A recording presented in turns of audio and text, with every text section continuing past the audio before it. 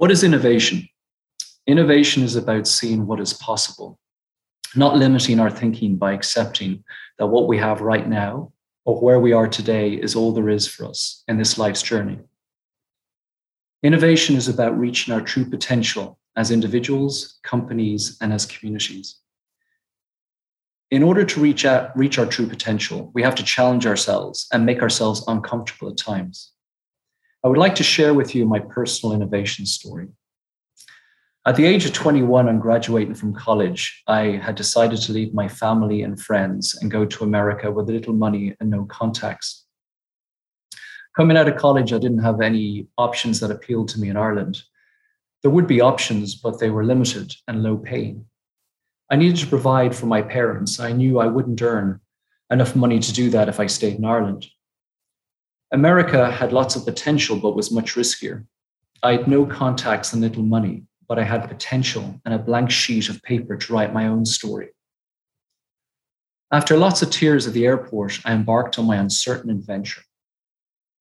Leaving your family is hard. Stepping out of your comfort zone is scary. So why did I do it? To create a better life for myself and to better support those I was daring to leave. I did it to achieve what I believed was possible and create a better future. Change and innovation can be exciting, but at the same time, the unknown is uncomfortable and can be scary. Anytime we challenge ourselves to a new way of thinking or push ourselves to do something new and different, we are putting ourselves out there. There is always the possibility of failure. Before I left Ireland, my friends gave me gifts, and one gift made a big impact on me, a pair of cufflinks. Back then, I did not wear suits every day, so I had no use for cufflinks. And more importantly, those cufflinks were from someone who didn't have much money. Cufflinks were worn by successful business people in nice suits with French cuffs. These cufflinks represented who I wanted to be, not who I was. They represented my future, my potential. They said to me, "I believe in you." Those 4 simple words stuck with me, and even today, whenever I feel discouraged or I'm going through a tough time, I remember those cufflinks and those 4 simple words, "I believe in you." Supporting and believing in innovation can lead to potential being unleashed and to achieve something great and to make a difference in our communities. I challenge us all to think about what is possible and reach for our true potential as individuals, companies, and communities. We started in hard times to bring us all in. Welcome to Public Power Underground, Public Power's premier infotainment program that covers public power and public power adjacent news from a power department's perspective. I'm this week's celebrity guest host, Robert Trenier. I am an energy authority and TA's Vice President of Strategic Innovations and Chief Innovation Officer. And I'm Abigail Sawyer, an Associate Editor of California Energy Markets, reporting on the Southwest region for News Data and News Data's podcast ambassador for this week. And this is Brian Fawcett, the Economic Development Manager for Clatskanie PUD and the voice of the Underground. And I'm the Creative Director of Public Power Underground, Manager of Clatskanie PUD's Power Department, and producer for today's reporting, Paul Dockery. Welcome, team. Welcome. New cast. This is fun. I'm inspired by that opening monologue. That was great. Yes. Thank you for sharing nice. your innovation story, Robert. Yeah, very, thanks for listening. I appreciate it. No, we believe in you too. You know, we got a believe mug right here. We're believers. Also, I think that's the first time that anyone has pronounced premiere the right way on the we're going to have to just snippet that and just remember how to pronounce it for all future episodes. Hit that on the soundboard and just insert it right in there. Yeah. Yes. Yeah. There's lots of other words that I pronounce differently. Like I pronounce aluminium and I pronounce garage. And Nice. The trunk of a car is called a boot. So there's some other snippets for you. Yes, I love it. We'll save all those snippets. I have an innovation story to share as well. We have Public Power Underground merch. So if you want to be the voice of the underground like Brian, you can actually get a t-shirt that says voice of the underground. I mean, that's pretty innovative, right, Robert? It's some merch for public. I feel like this needs to be up on the screen right now. Is that something that you could People can get a little snippet. Am I capable of that? Probably. Do we have time for that? Probably not. Maybe we'll put it, but you could go. I'll put the link in the show notes. There we go. Yep. We should all be wearing that merch, actually. Those I'm wearing a hat that's the merch. That'll be on there. Yeah. Yeah, it needs higher contrast. Sorry. Yeah, well, it's subtle. We go for subtle. Okay. Yeah, subtlety's nice. Subtle. Yeah. All right. Yeah, I definitely think this Public Power Underground podcast is innovation at work. So good on you for putting this together. Yes, great. The Energy Authority has just put a stamp of approval on the Underground as being innovative. That's right. I knew It was great to invite you. Okay, I think we're ready to go. We ready to go, team? I think so. We're ready. Okay, let's do it. This is season 4, episode 11. On today's reporting, we discuss all sorts of energy news, including the IPCC's Working Group 3 report, the nationalization of National Grid, a 4.7 million fine by FERC, electrifying heavy-duty trucks, public power white papers, Aaron reports with Brian reporting, and a bunch of witty banter in between. Before we get started, Paul is going to read a quick word from our presenting sponsor. Who's our presenting sponsor, Robert? Who is it? It's the Energy Authority. Yes, it is. It's the Energy Authority. The presenting sponsor of Public Power Underground is the Energy Authority. The Energy Authority is a nonprofit energy portfolio management company owned by public power entities like us, just like Brian and I's Klatskin IPUD. It's a public power entity. TEA's mission is to help clients maximize the value of their assets and meet their power supply goals. TEA does this by providing expertise in energy trading, advanced analytics, renewable solutions, strategic innovation, and a whole lot more. Over 60 public power utilities have partnered with TEA to tackle their energy future. So if you're looking for an energy authority like Robert to partner with in navigating the uncertain future of our industry, visit TEAinc.org. That's TEAinc.org. The Energy Authority, there is underground as it gets. It's a great name. It's a great name of an organization, Robert. Do you want to add anything to the promo coming from there, representing TEA on this podcast? I think you did it justice. So thank you. Well, I want to say it's a great acronym as well. It is. The Energy Authority. It's like easy to remember. The Ohio State University. It's like, wait, okay. Ooh, I don't know about comparing to Ohio State though. That's I think let's not go down that road. It's not wrong. It's not wrong. Okay, are we ready? I think what do I need next? All right, thanks, Paul. We're starting this week, like most weeks, checking in on power market indicators in the Northwest with our first segment, Aaron Reports with Brian reporting. That's right. This is my first time doing Aaron Reports. I talked to Aaron earlier for some advice, of which she gave me none. So if she's listening right now, I hope she takes that and does a little better next time. Anyways, this is Aaron Reports with Brian reporting, where we try to get up to speed on Northwest power market indicators for April 12th, 2022. I'm Brian Fawcett, and I've got your market update for the week. Spot market power in the Northwest for delivery today is at 79.13, with natural gas at 6.27 per MMBTU, translating to a spark spread of 35.25 and a heat rate of 12,600. Spot power in Southern California at 43.38 and Northern California 74.56. Balance of month for Mid-C heavy load is at 65, up 15 from a week ago. May power at Mid-C is up 750 from a week ago to 44.95, and Sumas gas is at 558, translating to a heat rate of 8,000 BTU per kilowatt hour. May power at Palo Verde is up 795 from a week ago to 58.50 per megawatt hour. August power at Mid-C is trading up $12 per megawatt hour from a week ago at 174.85, with Sumas gas at 670, translating to a heat rate of 26,000 BTU per kilowatt hour. At Palo Verde, August power is at 253.45 per megawatt hour, up 1085 from a week ago.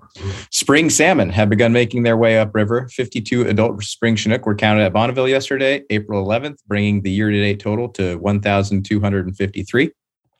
October through September flows at the Dalles for water year 2022 are currently forecasted to be 96% of normal, and April to September is at 97%. Outflow at the Dalles peaked over the past week at 194.1 KCFS on April 7th.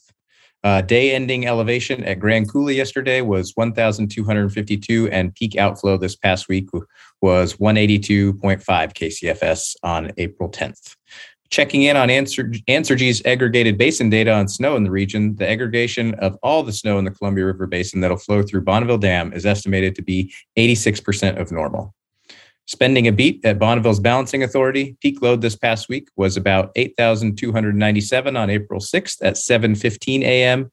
During load's peak, hydro generation was at 11,200, wind gen was 145, and conventional units were 1,134, and nuclear 1,154, all units in megawatts. Because we're all curious, load during the snowstorm yesterday on April 11th peaked at 8,031 megawatts. ENSO for January, February, March period sits at negative 0.9 Oceanic Nino Index. The multivariate ENSO index for February through March is at negative 1.30, and the SST Consolidated Nino forecast indicates that La Nina conditions are likely to continue through spring 2022. This week in NOAA climate forecast, the 6 to 10 day outlook has temp below normal and precipitation above normal for the region. The 30-day outlook issued March 31st shows a leaning for below normal temperatures and above normal precipitation halfway through the month, and I'd say that wasn't a bad leaning. Special thanks to Answergy for letting us use their dashboards, and thanks to Luigi for compiling this week's report. That's all we've got for this update. Thank you for the report, Brian. Any takeaway on fish, Brian? You're the fisher. There's a term for that. There's a fisher. There's a angler. Angler. Yeah. That's a much better term. I haven't been out fishing much, but I missed out on a few trips, and folks were catching fish. So I was a little jealous, but I've been doing other things that have been keeping me busy. So I will be heading out here at some point to take advantage of those increasing fish runs. But the lower Columbia is now closed, so it's going to be a little travel above the dam. My 8-year-old, I think he's still 8. He is still 8. He turns 9 in May. He got his first it's like the open reel type instead of the kids reel that with the button on it. It's got the, what do you call it? It's the thing you flip back. Tell you what, we had some meltdowns as he was trying to cast that thing for the spinning reel. Yeah. Spinning reel. Yes. So he wants to come fishing at some point, but now I get to tell him that the Columbia River is closed. So there's lots of opportunity. Yeah, we'll figure it out. You're close to some good spots over there too. Yeah, it is. It's a nice place. The Northwest is a great place to fish. Anything else that caught your attention, Abigail or Robert, on market conditions or anything you want to talk some more about? Well, I heard that lower temperatures and higher precipitation are expected, and that does seem like something we're hoping for in the short term, at least this year, trying to catch up. So.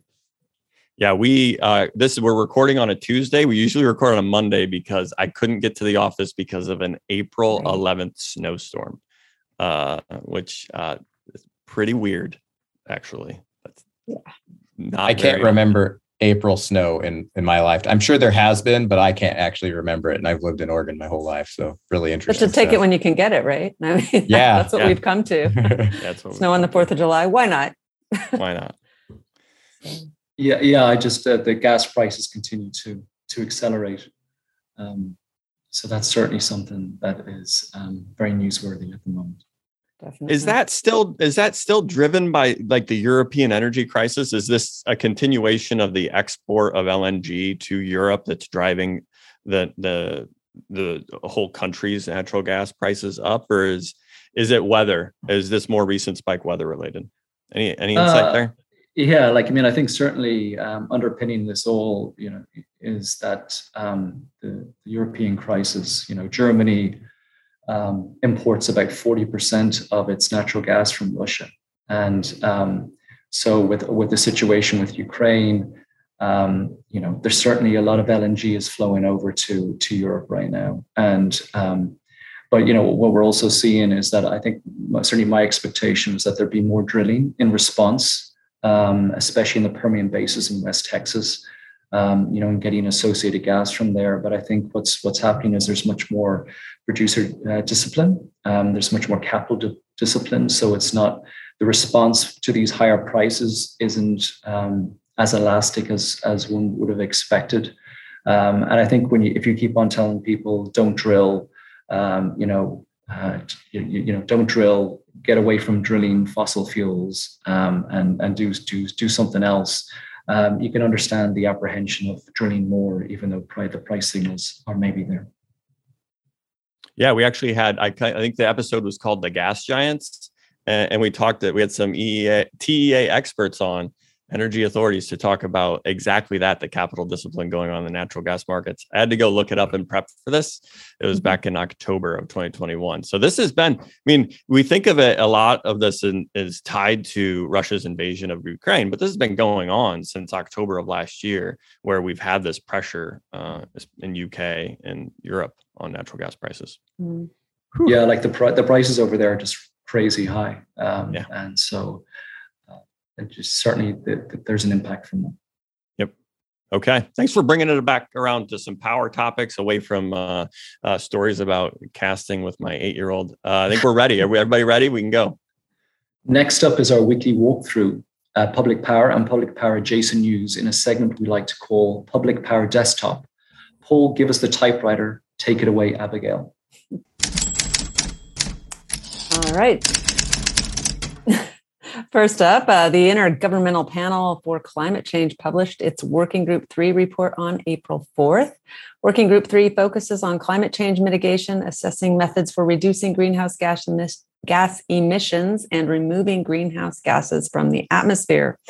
The conclusion was succinctly put by Damien Carrington at The Guardian in his story published April 4th.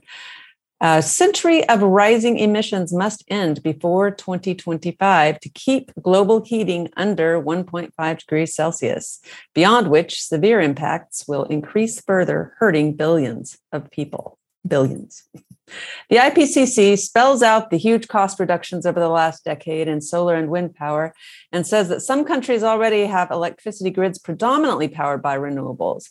It also strongly highlights the big potential impact from energy efficient homes, walking and cycling, greener diets, and less food waste. The most controversial part of the IPCC report is about technologies to bury fossil fuel emissions and suck CO2 from the air. The scientists are, at best, cautious about carbon capture and storage, which could extend the use of coal and gas in power stations, but they are clear it is unavoidable that some CO2 is going to have to be removed from the atmosphere to balance emissions from energy-intensive industries and aviation, which are hard to decarbonize. That would be growing trees, burning plants, and trapping the emissions, or even turning CO2 into rock. When solicited for energy feedback, Energy Twitter provided the following hottest of takes. From Simon Mahan, stuff's bad, but we can fix it if we want to. And added Terry Trimwell at 2T volts, badly enough. For more, the link to the report and coverage by The Guardian are included in the show notes. Thanks, Abigail. So I think this is an interesting report. And, one thing that I would just comment on is the fact that what we're seeing, say, in Germany right now, which has certainly been trying to, increase its renewables. But what can also happen is that I think we have to balance this with the cost to the end user. And I think when you see the cost to the end users, like we're seeing in Europe, accelerate so much, you start to see some political pressure. And there can be some short-term fixes. So, for example, Germany was expecting to eliminate coal by like 2030, and now they're looking at potentially extending that because they're really in a tough situation. In hindsight, when they were after the Japanese nuclear disaster, they started eliminating nuclear power.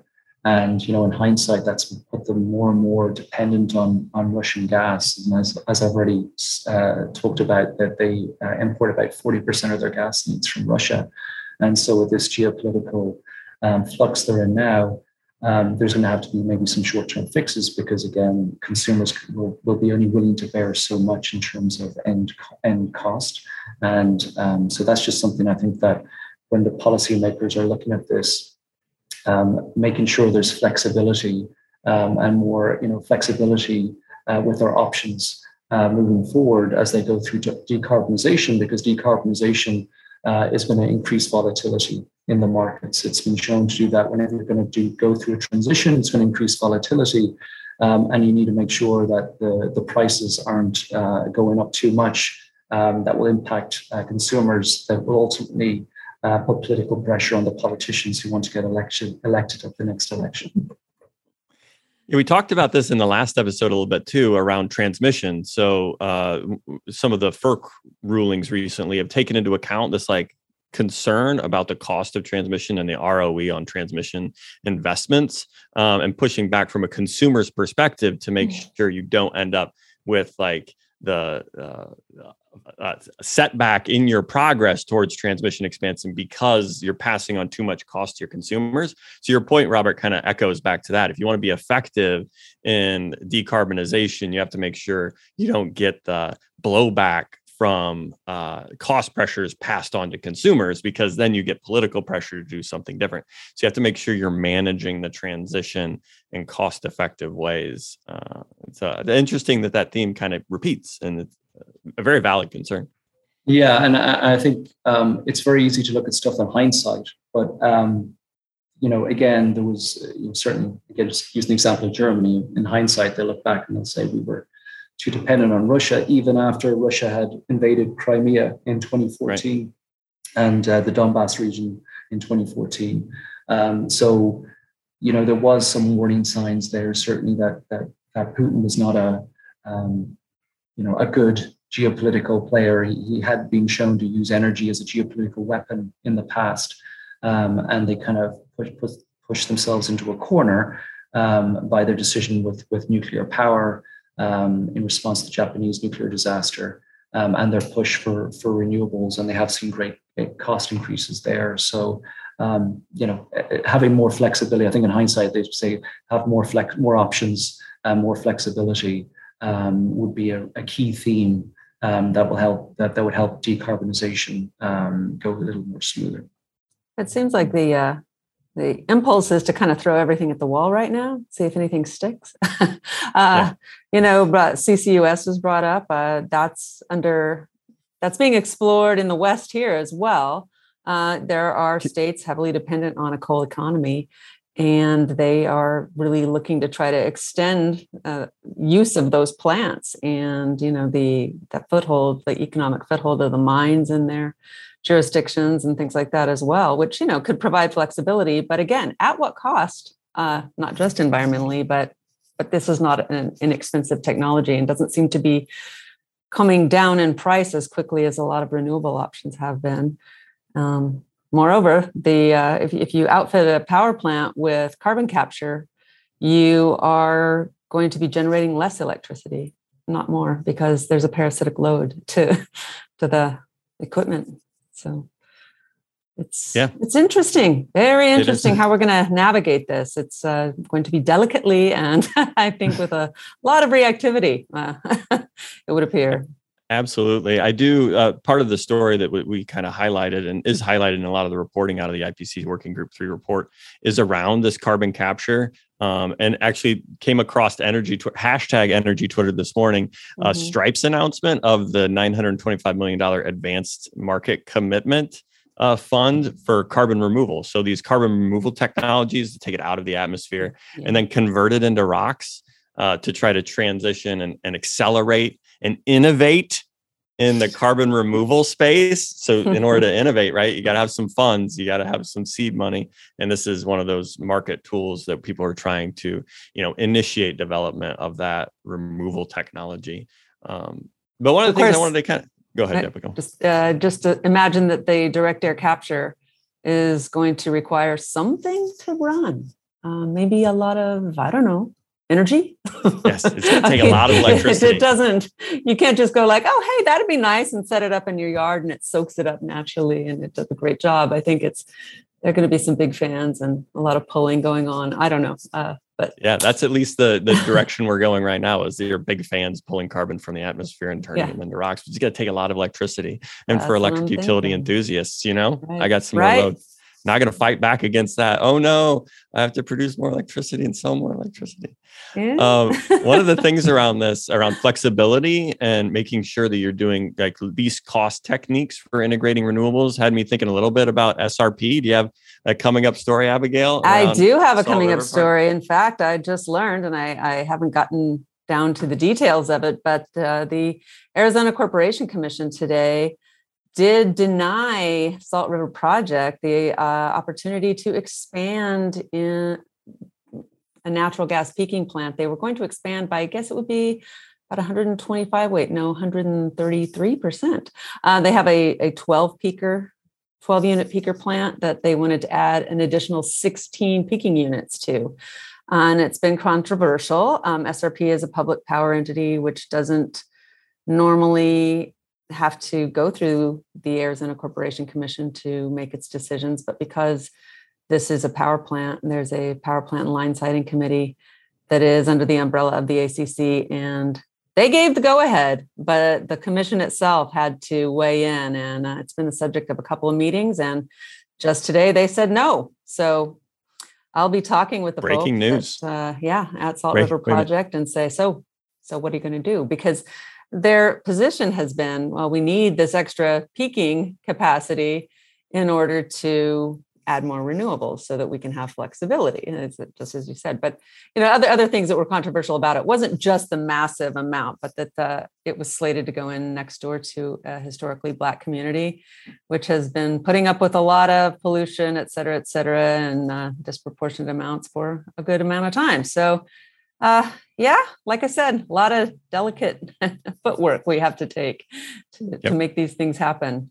And you're gonna write something up and gonna be in California Energy Markets this week or next week? Yeah, this week for sure. Yep. So probably when you get this episode in your feed, you can go to California Energy Markets and click on that story and read more. Right. That Abigail's reporting. Drive some content, Abigail. Yeah. Let's do it. Fawcett, did you have anything on this story before we move to the next one? I didn't have a whole lot. I found the carbon capture stuff really interesting. I definitely like the idea of using carbon capture to remove existing carbon from the atmosphere, not so much to further the coal plants that are out there. I think that's a much better use of that technology. It's obviously read a lot of articles on it. Some people are optimistic, some are pessimistic. It costs a lot of money, uses a lot of energy. It'd be interesting to see how that moves forward.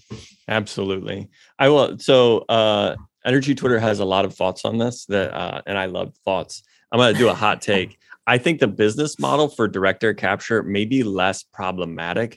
The like carbon capture and sequestration that happens at the power plant is more efficient, but it also has this issue of continuing the project's life. Like, I can just keep doing this. Whereas the carbon removal, direct carbon removal is like maybe a better business model because you're investing in your own infrastructure. It's not furthering life with some other infrastructure. There's something there that is a hot take that maybe we'll get edited out. That's what we do at Public Power Underground. Some things I say get edited out and you never know the more controversial thing I said that you never heard. Well, I would like to say one more thing, plugging a little more news data, is that there's an article in Clearing Up from last week about carbon capture, potential for carbon capture at a couple of Wyoming coal plants. And an opponent in Wyoming was quoted in that article as saying the most surefire way to close a coal plant is to force it to have carbon capture technology. It makes it a lot more expensive, less reliable, and generates less electricity using more water. So her take is that the writing's on the wall. That's Shannon Anderson of the Powder River Basin Resource Council. So that's a perspective. It is as well. And another reason to go read news data. Yes, indeed. Yeah. How many more reasons do you need? We're just going to give all of them. Just wait for it. Okay, we good? Let's do it, Robert. All right. Okay, Paul, ready for the typewriter. Brian's got the next story. All right. The UK government has bought the Electricity System Operator, ESO, Oversight Division from National Grid for an undisclosed amount. The division of National Grid responsible for keeping the lights on in Great Britain will be returned to public control by 2024 under government plans for the effective nationalization. A new public body, the Future System Operator, will have responsibility for planning and managing energy distribution, with a focus on the challenges posed by decarbonization. The effective nationalization of the ESO division comes just 3 years after it was formally separated from the rest of National Grid, albeit within the same corporate group. Rob Davies of The Guardian is the author of the piece.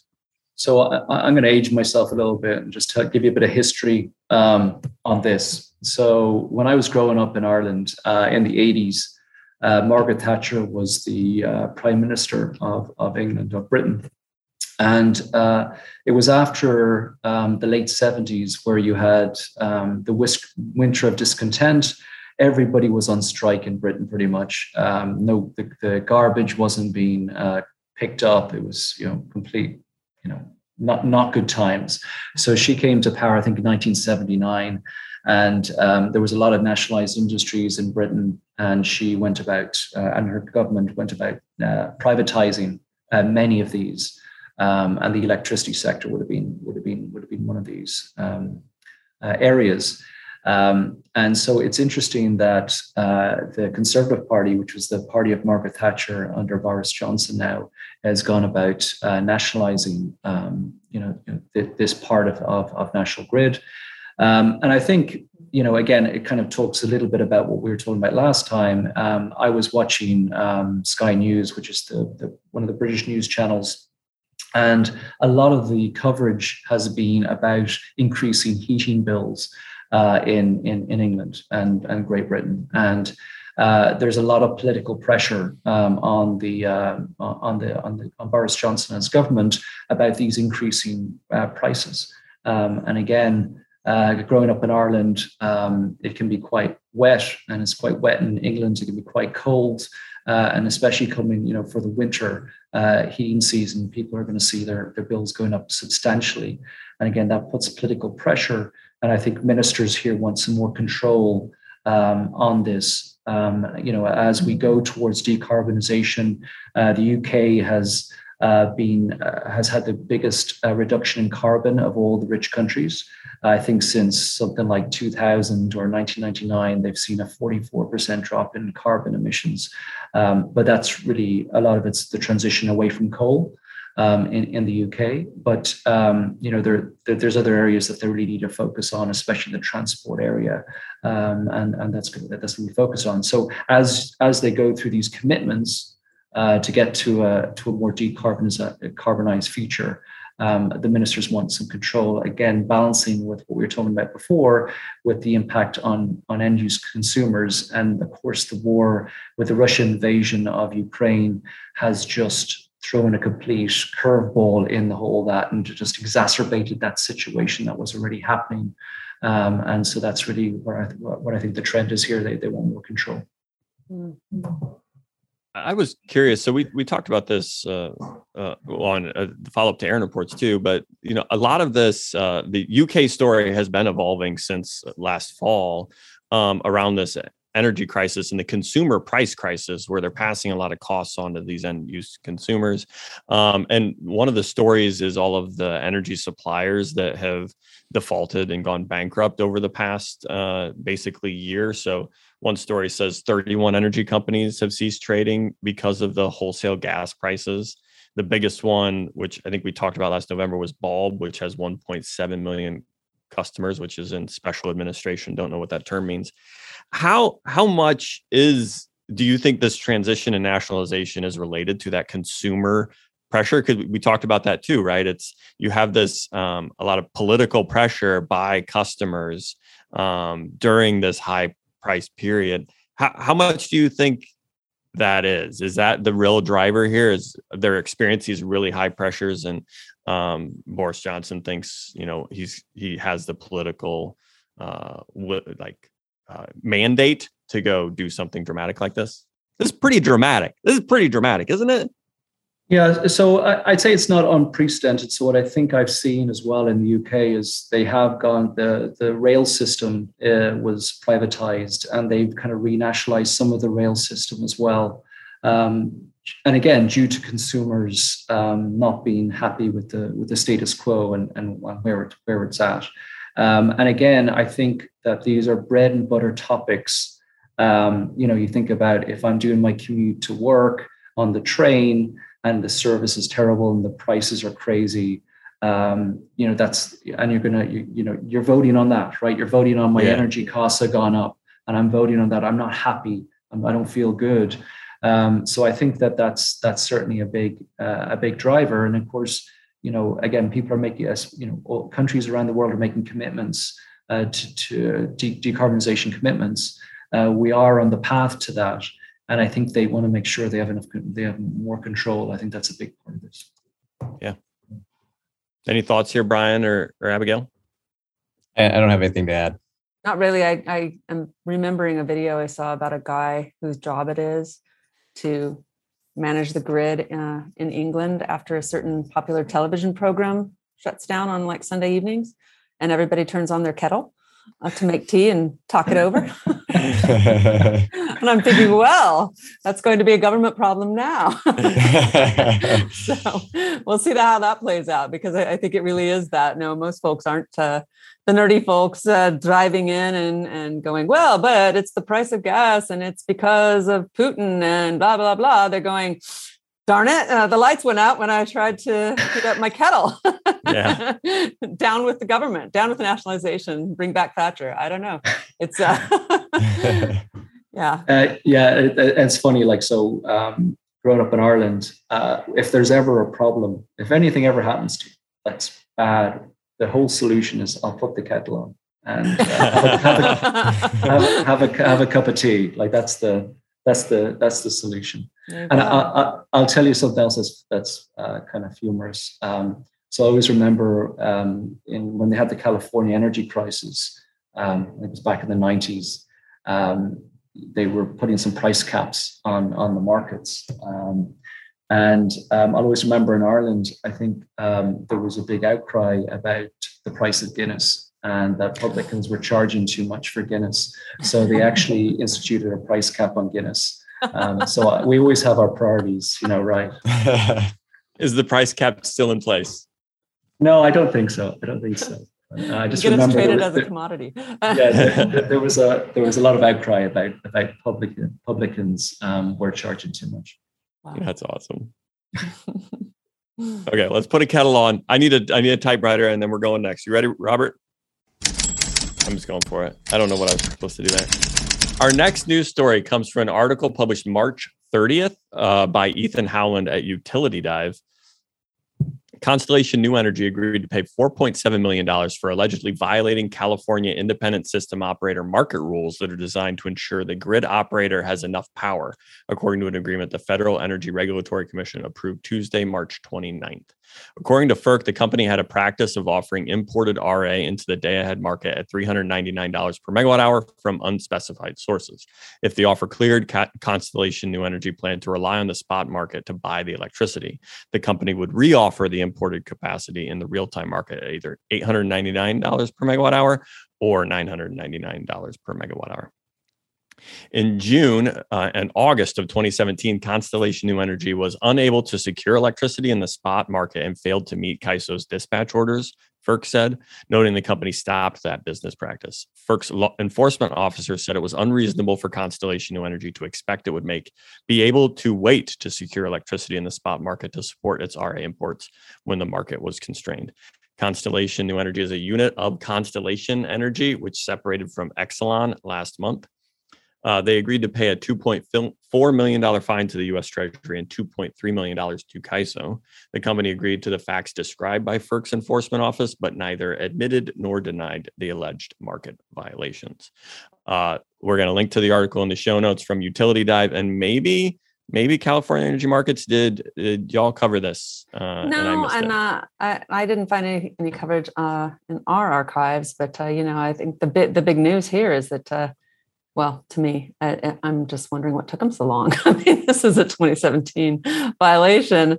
So what I can say is that the market's doing a little better at getting ahead of that sort of thing now. I know in New Mexico, they've had to extend operations at a coal plant this year because PNM, Public Service Company in New Mexico, the operator of that plant had planned to get out of it June 30th, but supply chain constraints put a delay on the renewables that were supposed to replace it. And one of their big worries was like, oh no, we can't play fair with CAISO if we are gambling on resource adequacy. You can't make it up with market sources. So we're getting a little ahead of that now. And which is good, I suppose. But I think it's interesting that it, you think it takes a while for FERC to do things. It takes a while for them to bring the money in too, when somebody screwed it up. So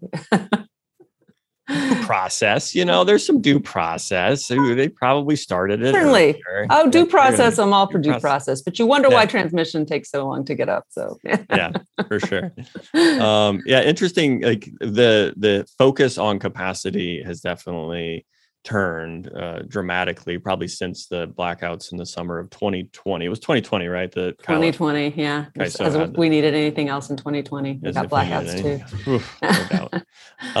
And it is interesting, the scope of these fines. And I wonder if some of it was just sending the signal at the right time on the fines, right? Hey, these are fines, it's real, and we're going to enforce these. And a lot of these are as much a market signal as they are indeed. Yeah, definitely. As we've said before, uncertainty is the theme of pretty much everything these days. So people would rather it not be that way when it comes to flipping on the light switch or turning on the kettle or their AC in the summer. So, Any other thoughts? Find it is just not good enough. Yeah, that's just not good enough. Like I'd agree in terms of you got to be able to point to capacity source. So that you can't just go into the market and hope for the best. That's not what the market's supposed to do. Right. It seemed pretty blatant to me. I'm not an expert in this area, but it was just kind of interesting that it blatantly did it and didn't seem to care a whole lot until they got caught. I don't know if that's a proper take or not, but. There's definitely some matter of fact reporting in there because it looks like FERC laid out their case very eloquently and they were not contested. Yeah, it was like, you got me. Cost of doing business. Yeah, one hopes not, but yeah. Yeah, right. Are we ready for the next one? Okay, Paul, we're ready for the typewriter and Abigail's got the next story. Yeah, so I wrote this one. Nevada Governor Steve Sisolak on March 29th signed a memorandum of understanding committing Nevada to work with 18 other signatories to electrify truck and bus transportation by 2050 in their states. The signatories commit to a goal of 100% of new medium and heavy-duty vehicle sales in their jurisdictions being zero emission by 2050. An interim target of 30% zero emission sales for such vehicles by 2030 is also included in the MOU. The initiative was launched in 2020 by Northeast States for Coordinated Air Use Management, a nonprofit association of air quality agencies founded in 1967 to address air pollution from New England power plants. California, Washington, Oregon, Colorado, and Hawaii also have signed the initiative. So, it's not just in the power plants. No. So I can start. I found this to be really interesting. I think that kind of proud of being part of the West Coast that's signed on to this. I do think 2050 is probably a good target because electrifying heavy duty vehicles is not going to be easy. We're going to need some huge advances in battery technology to do so. I couldn't find the actual MOU. I found it interesting that they talked a little bit more about just zero emissions. And I wasn't sure if this included other technologies like green hydrogen, that sort of thing, that are maybe a little more viable earlier potentially than batteries for heavy duty vehicles. So still more to come on that, but I found it to be interesting. And I'm just curious to see how the market moves on this and how quickly. Yeah, like one thing is certainly we've seen in the commodity markets is that lithium, the price of lithium and many other materials that go into batteries have just been going up like with everything else. So, I think certainly when you talk about the batteries, there's going to have to be, they're going to look at a lot of different chemistries that go into the batteries.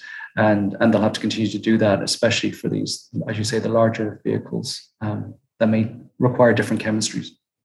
Yeah, something a little bit lighter, potentially, but more dense from an energy standpoint. Because I think that the big talking point around heavy duty vehicles is you have to add so much batteries, you start taking away from the ability to haul a large amount of weight because you're already hauling a lot of weight in the battery. Right. Which is one thing that makes hydrogen look a little more attractive because it doesn't weigh much. That's part of the benefit. But yeah, there was an interesting article, I can't remember if it was yesterday or today, actually, strangely enough, in the New York Times about whether trucking companies, the companies who make trucks, actually, not the companies, not the ones who drive them, but which direction they're going to go on that. It's kind of a VHS or Betamax question to date myself there. But what's going to emerge as the dominant technology? Because do we have the hydrogen infrastructure? Well, they all take energy. Hydrogen is a little bit of a demanding thing to produce. So you can plug it into the grid and draw and charge your battery, or you can get the hydrogen, which is going to have to come from generating electricity as well, if we're talking about decarbonizing. So interesting. Those are not small electrical loads. Not at all. Get into a whole lot, but it definitely is going to take some new infrastructure if we're going to have a whole bunch of green hydrogen plants. Yeah. And there is the issue of the battery chemistry too, and what it could be, where it will come from, if it's going to spontaneously combust or not. What's our tolerance for such things? Yeah. I think there's a lot of work left to be done on medium and heavy duty transportation. It's a big segment, big energy use that needs to be decarbonized. There's a lot of room for innovation, Robert, in this space. As electric utility enthusiast, I'll champion the electric use because I like retail sales of electricity. I'll plug the episode. We had a bonus episode last week with Northwest Naturals' Chris Craker. And we talked a little bit about this efficiency of conversion to H2, because you lose some of the energy during this conversion process. And it's a trade-off, right? Of like, okay, my battery is a more efficient storage mechanism to store electricity and use it in an electric motor, which is more efficient. But hydrogen is lighter. So there's massive trade-offs that somebody's going to be paid well to innovate around. It's a good space for innovation, isn't it, Robert? Absolutely, it is. Yep. We're hoping to have more sales regardless, one way or the other, right, Paul? One way or the other. Yeah. I'll convert. Yeah, I'll do some electrolysis in Clatskanie IPUD service territory. Anybody interested in anyway? That's it. Let's hit the typewriter and move on.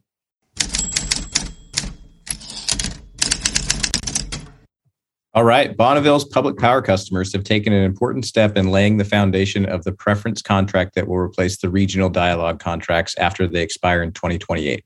Both the Public Power Council and PNGC Power issued white papers on the contract structure. PPC's 30-page paper reaffirms Public Power's preference rights to the Federal Columbia River power system, acknowledges BPA statutory obligations, and supports the continued use of a tiered rate structure. The paper also calls for final contracts to have durability with adaptable products, services, and terms that will allow BPA customers to meet their needs as they evolve over time.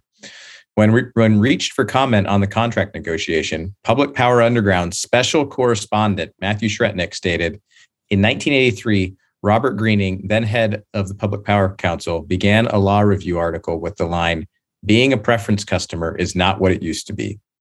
While I don't know if I agree with Mr. Greening, as the Northwest continues to engage with BPA's provider of choice initiative to shape the next iteration of BPA's power supply contracts, a review of just what preference means is likely beneficial.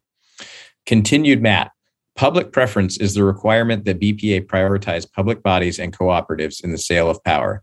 In the Northwest, municipally owned utilities, public utility districts, PUDs, and electric cooperatives have priority when it comes to purchasing energy marketed by the Bonneville Power Administration, hence the term preference customers. End of selected quote. Not the end of the quote from Matt, who has more to say about preference if you ever want to talk about it with him. And maybe we'll get him back here to talk about it further at some point.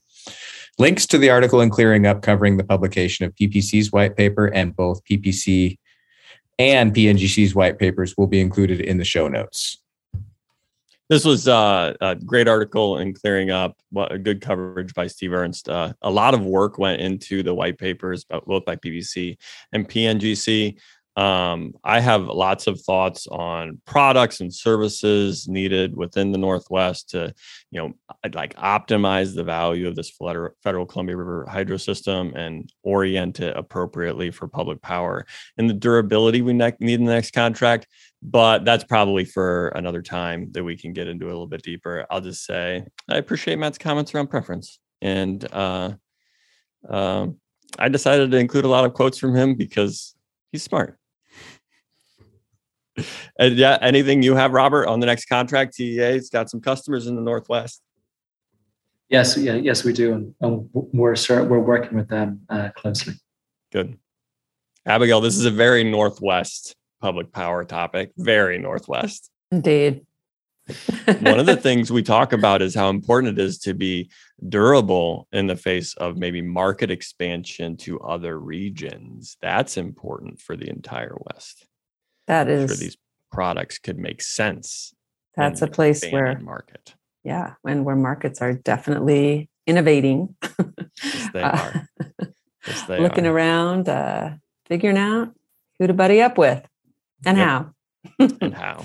Yeah. Okay, we're running out of time, so we'll cut this one short. Thanks to Matt for the quote. And if anybody wants to talk to him, you know where to find him. He's a special correspondent.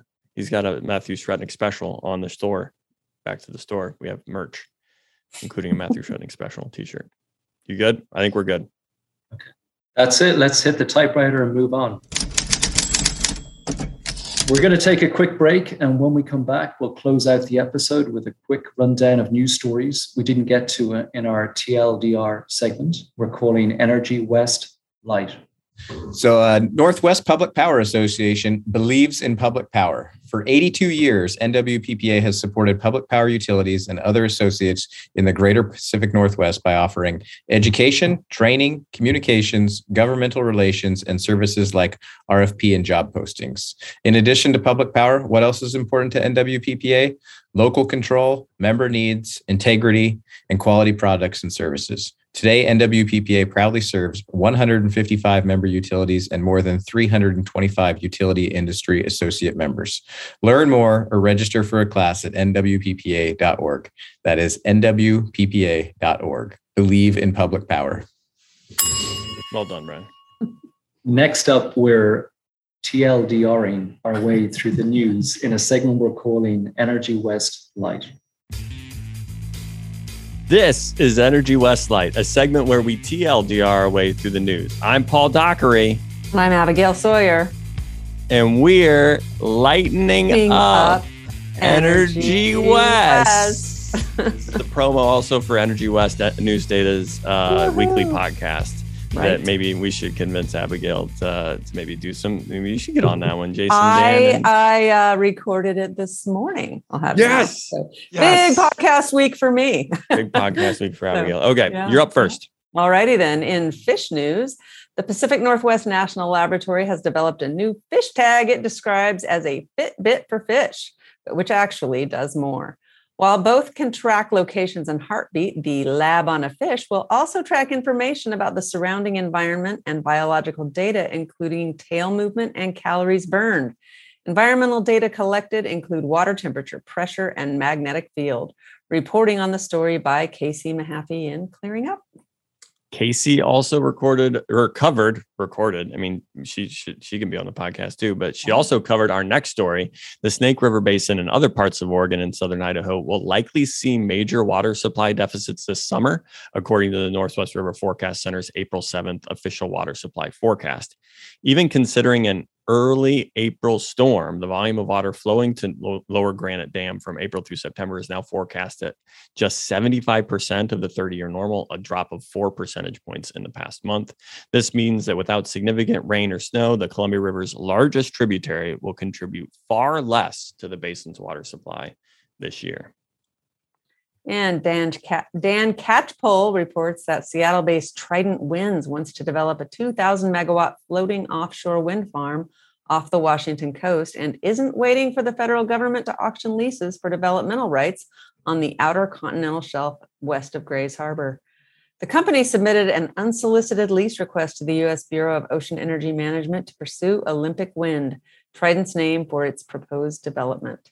BOEM will first make sure Trident Winds is eligible to get a lease. After that, the agency must see if any other developer is interested in the area. If there's interest, BOEM would then hold a competitive lease process according to its website. We need to convince Dan that he needs like a thumbnail photo on there too. We need some offshore wind pictures and clearing up. Who's in charge of that, Abigail? We need some pics. Good question. Yeah. Make sure. Take a memo, okay. Dan. Memo, Dan. Do you think he listens? I don't even know if he listens. I bet he listens. I don't know. Rick Adair has coverage of Moody Investor Services affirmation of BPA's AA2 rating. Moody also revised its outlook up from stable to positive. The affirmation of the rating considers the agency's strong positioned and expansive network of hydro and transmission assets, access to competitive power, long-term power supply contracts with customers through 2028, and credit supportive attributes as a line agency of the government. I really messed up that reading. Next time I'll practice more. The top story out of California energy markets comes from editor Jason Fordney. Wholesale electricity prices rose significantly in the California Independent System Operator territory in the last quarter of 2021, compared with the same period in the previous year, as natural gas prices pushed them upward.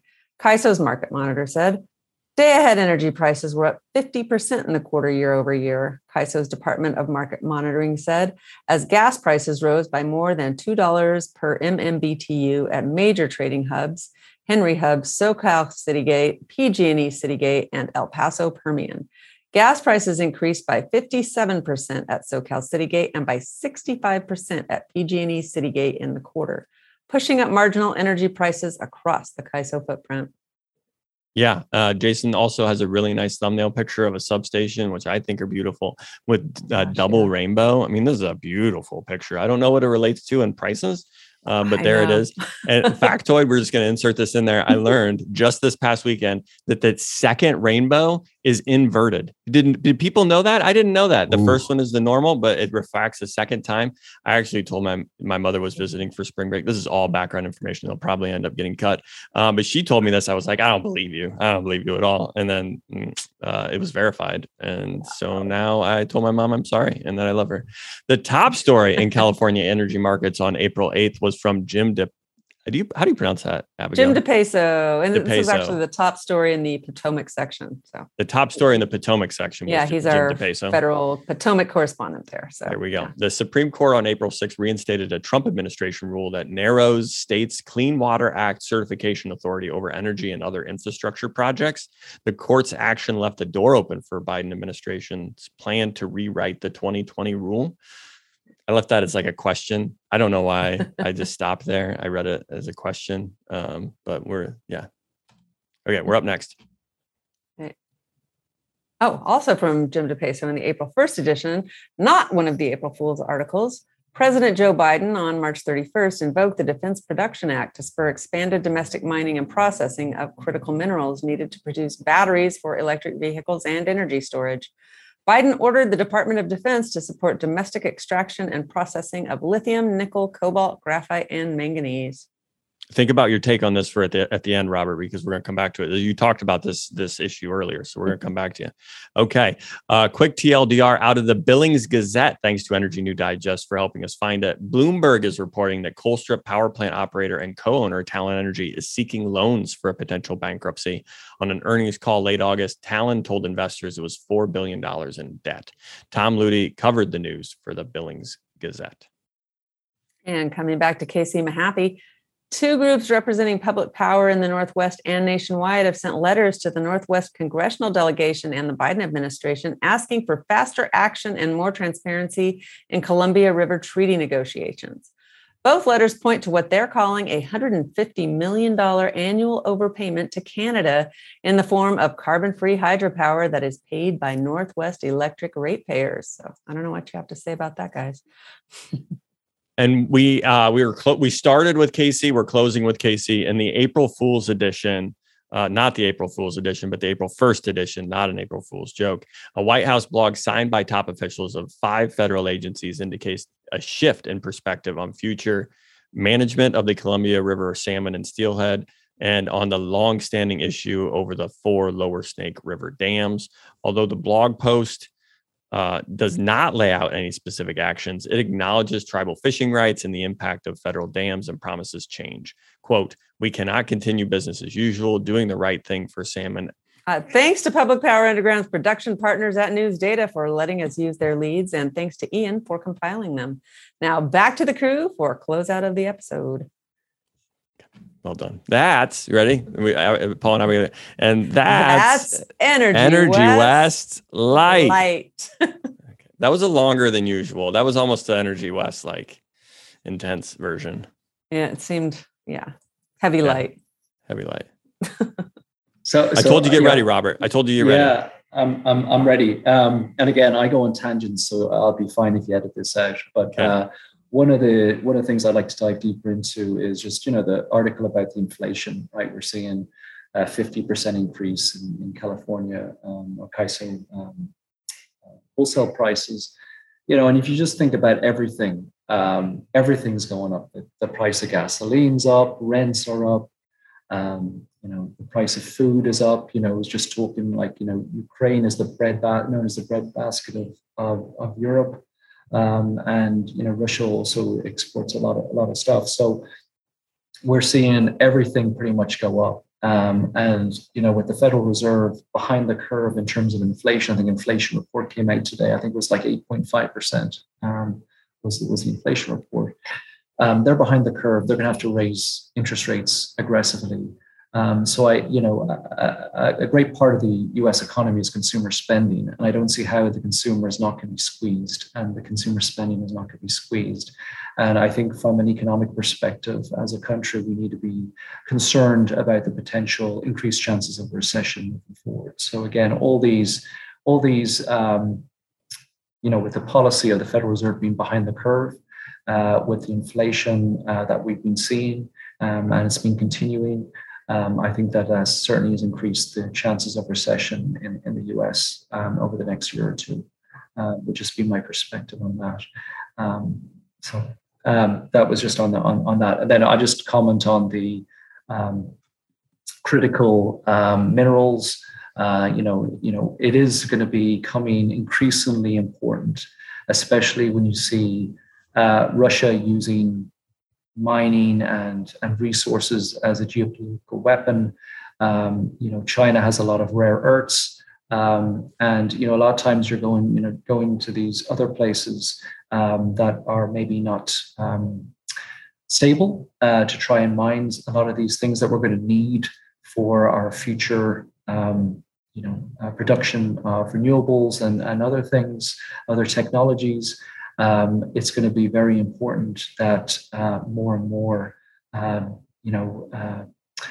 production comes from, countries that are aligned with America, or even better if it's coming from America itself, just from a geopolitical perspective. And I think this invasion of Ukraine has put that in very, very great detail and focus as of right now. And I think that trend will continue.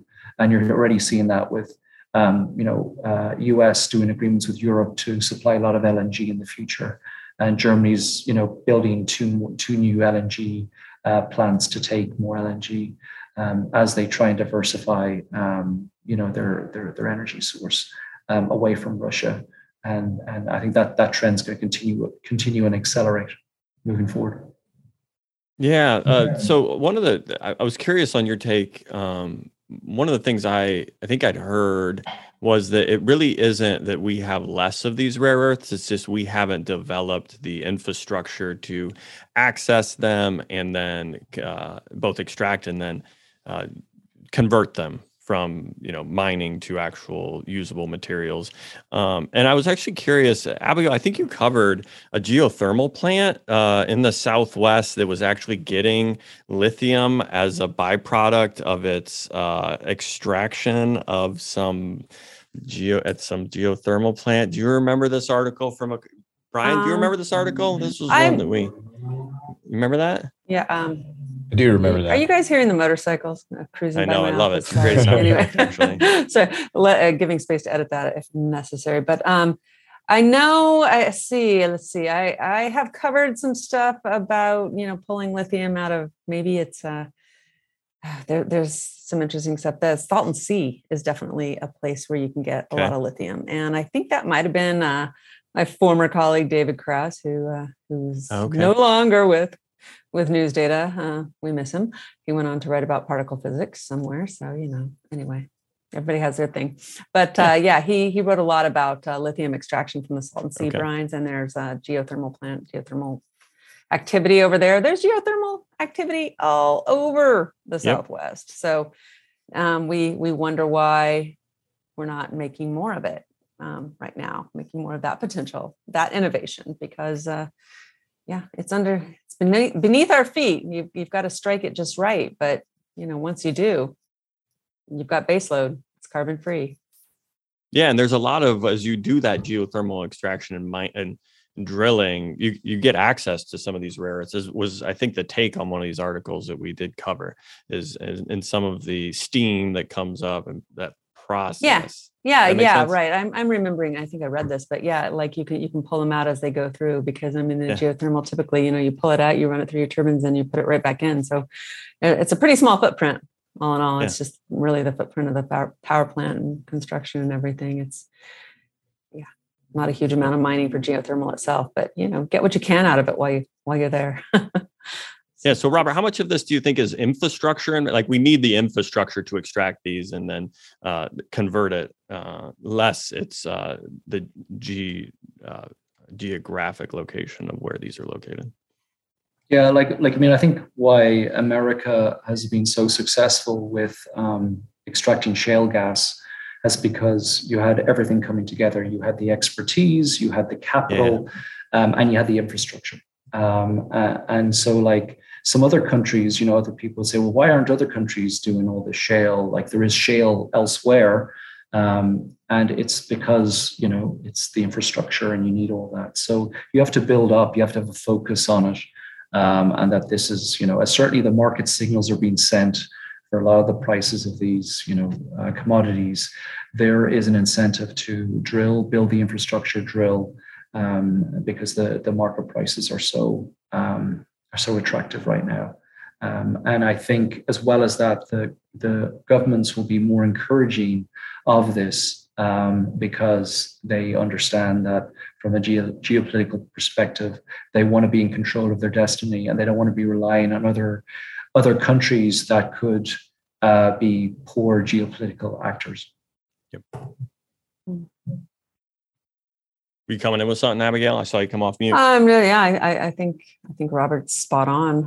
I wonder about, there's always the issue of the political will in this country, and the environmental issues, the permitting, things like that are, those are reasons we've taken a lot of the more damaging, if you will, sorts of technology elsewhere, where the environmental laws are less of an issue and things can happen. So as we've been developing those metals in China or Mexico or in places like that, we're going to have to figure out how important it is to do that within our borders, I think, and what the sacrifices we're willing to make in that regard are. So it's definitely heating up in a lot of the untapped regions, in the Southwest, where there's a lot of land, a lot of potential for solar and winds, and a lot of mineral. Nevada's a place that's really got a tremendous amount of mineral wealth. I've actually heard that some of the technologies we develop as part of that shale revolution are what's going to help enable geothermal to be successful. That drilling technology has been an innovation that'll be translatable to the clean energy transition. What do you think of that, Robert? That was a good segue. Yeah, that's really good. And like that's really what you do. A lot of times it's applying something that's been done in one industry to another industry or one area to another area. And that can be a great innovation at work. Yep. Brian, you got anything, any articles you wanted to cover? No, I would echo Abigail's thoughts on that, though. I think there's some real pros and cons to domestic production of, say, lithium, right? And there's some environmental concerns for sure, but I would say that we probably are going to do it in a much more environmentally friendly way here than we are pushing it off elsewhere in other countries that maybe don't have as strong of environmental laws and that sort of thing. And I think from a overall perspective, it's much better to do that locally with better laws, or with more stringent regulations. So I see why we've gotten to the point of, where we're at now, but I think bringing it back domestically is probably a win-win overall. Yeah. Yeah, I think it's a time of some very, I think all this conversation we've had today, it's a time of some very interesting conversations and a lot of balancing acts going on. And events will, like the war in Ukraine, events like that will bring the balance shift the balance a little bit where it was before. And I think we've already seen this trend away from some of the globalization we've seen in the past. And I think that trend will probably accelerate and continue. Okay, that's all the news we're covering this week. The next regularly scheduled episode will be recorded April 25th and published April 28th. To make sure you don't miss it or bonus episodes in the meantime, you can sign up for an unintrusive newsletter with links to all the ways to consume this fascinating content at publicpowerunderground.substack.com. Otherwise, you can subscribe on YouTube, Spotify, Apple Podcast, or your favorite podcast app. Okay, so the Public Power Underground Substack, if you were signed up there, you got the email notification about the merch with links to how to purchase it. So go there, sign up. They were the first. They were like the fourth or fifth. To be honest, like I texted people. I told my friends, hey, check this out for me. Matt Shretnick was the test subject. They got to order the first one to see if it actually worked. But they were it was the first broadcasting of the site. So publicpowerunderground.substack.com and gets a link to all the merch. Robert, you did a wonderful job. Do you feel valued and appreciated? I do. I really appreciate the invitation and the opportunity to speak with you all today. And I'm glad that you could understand me okay.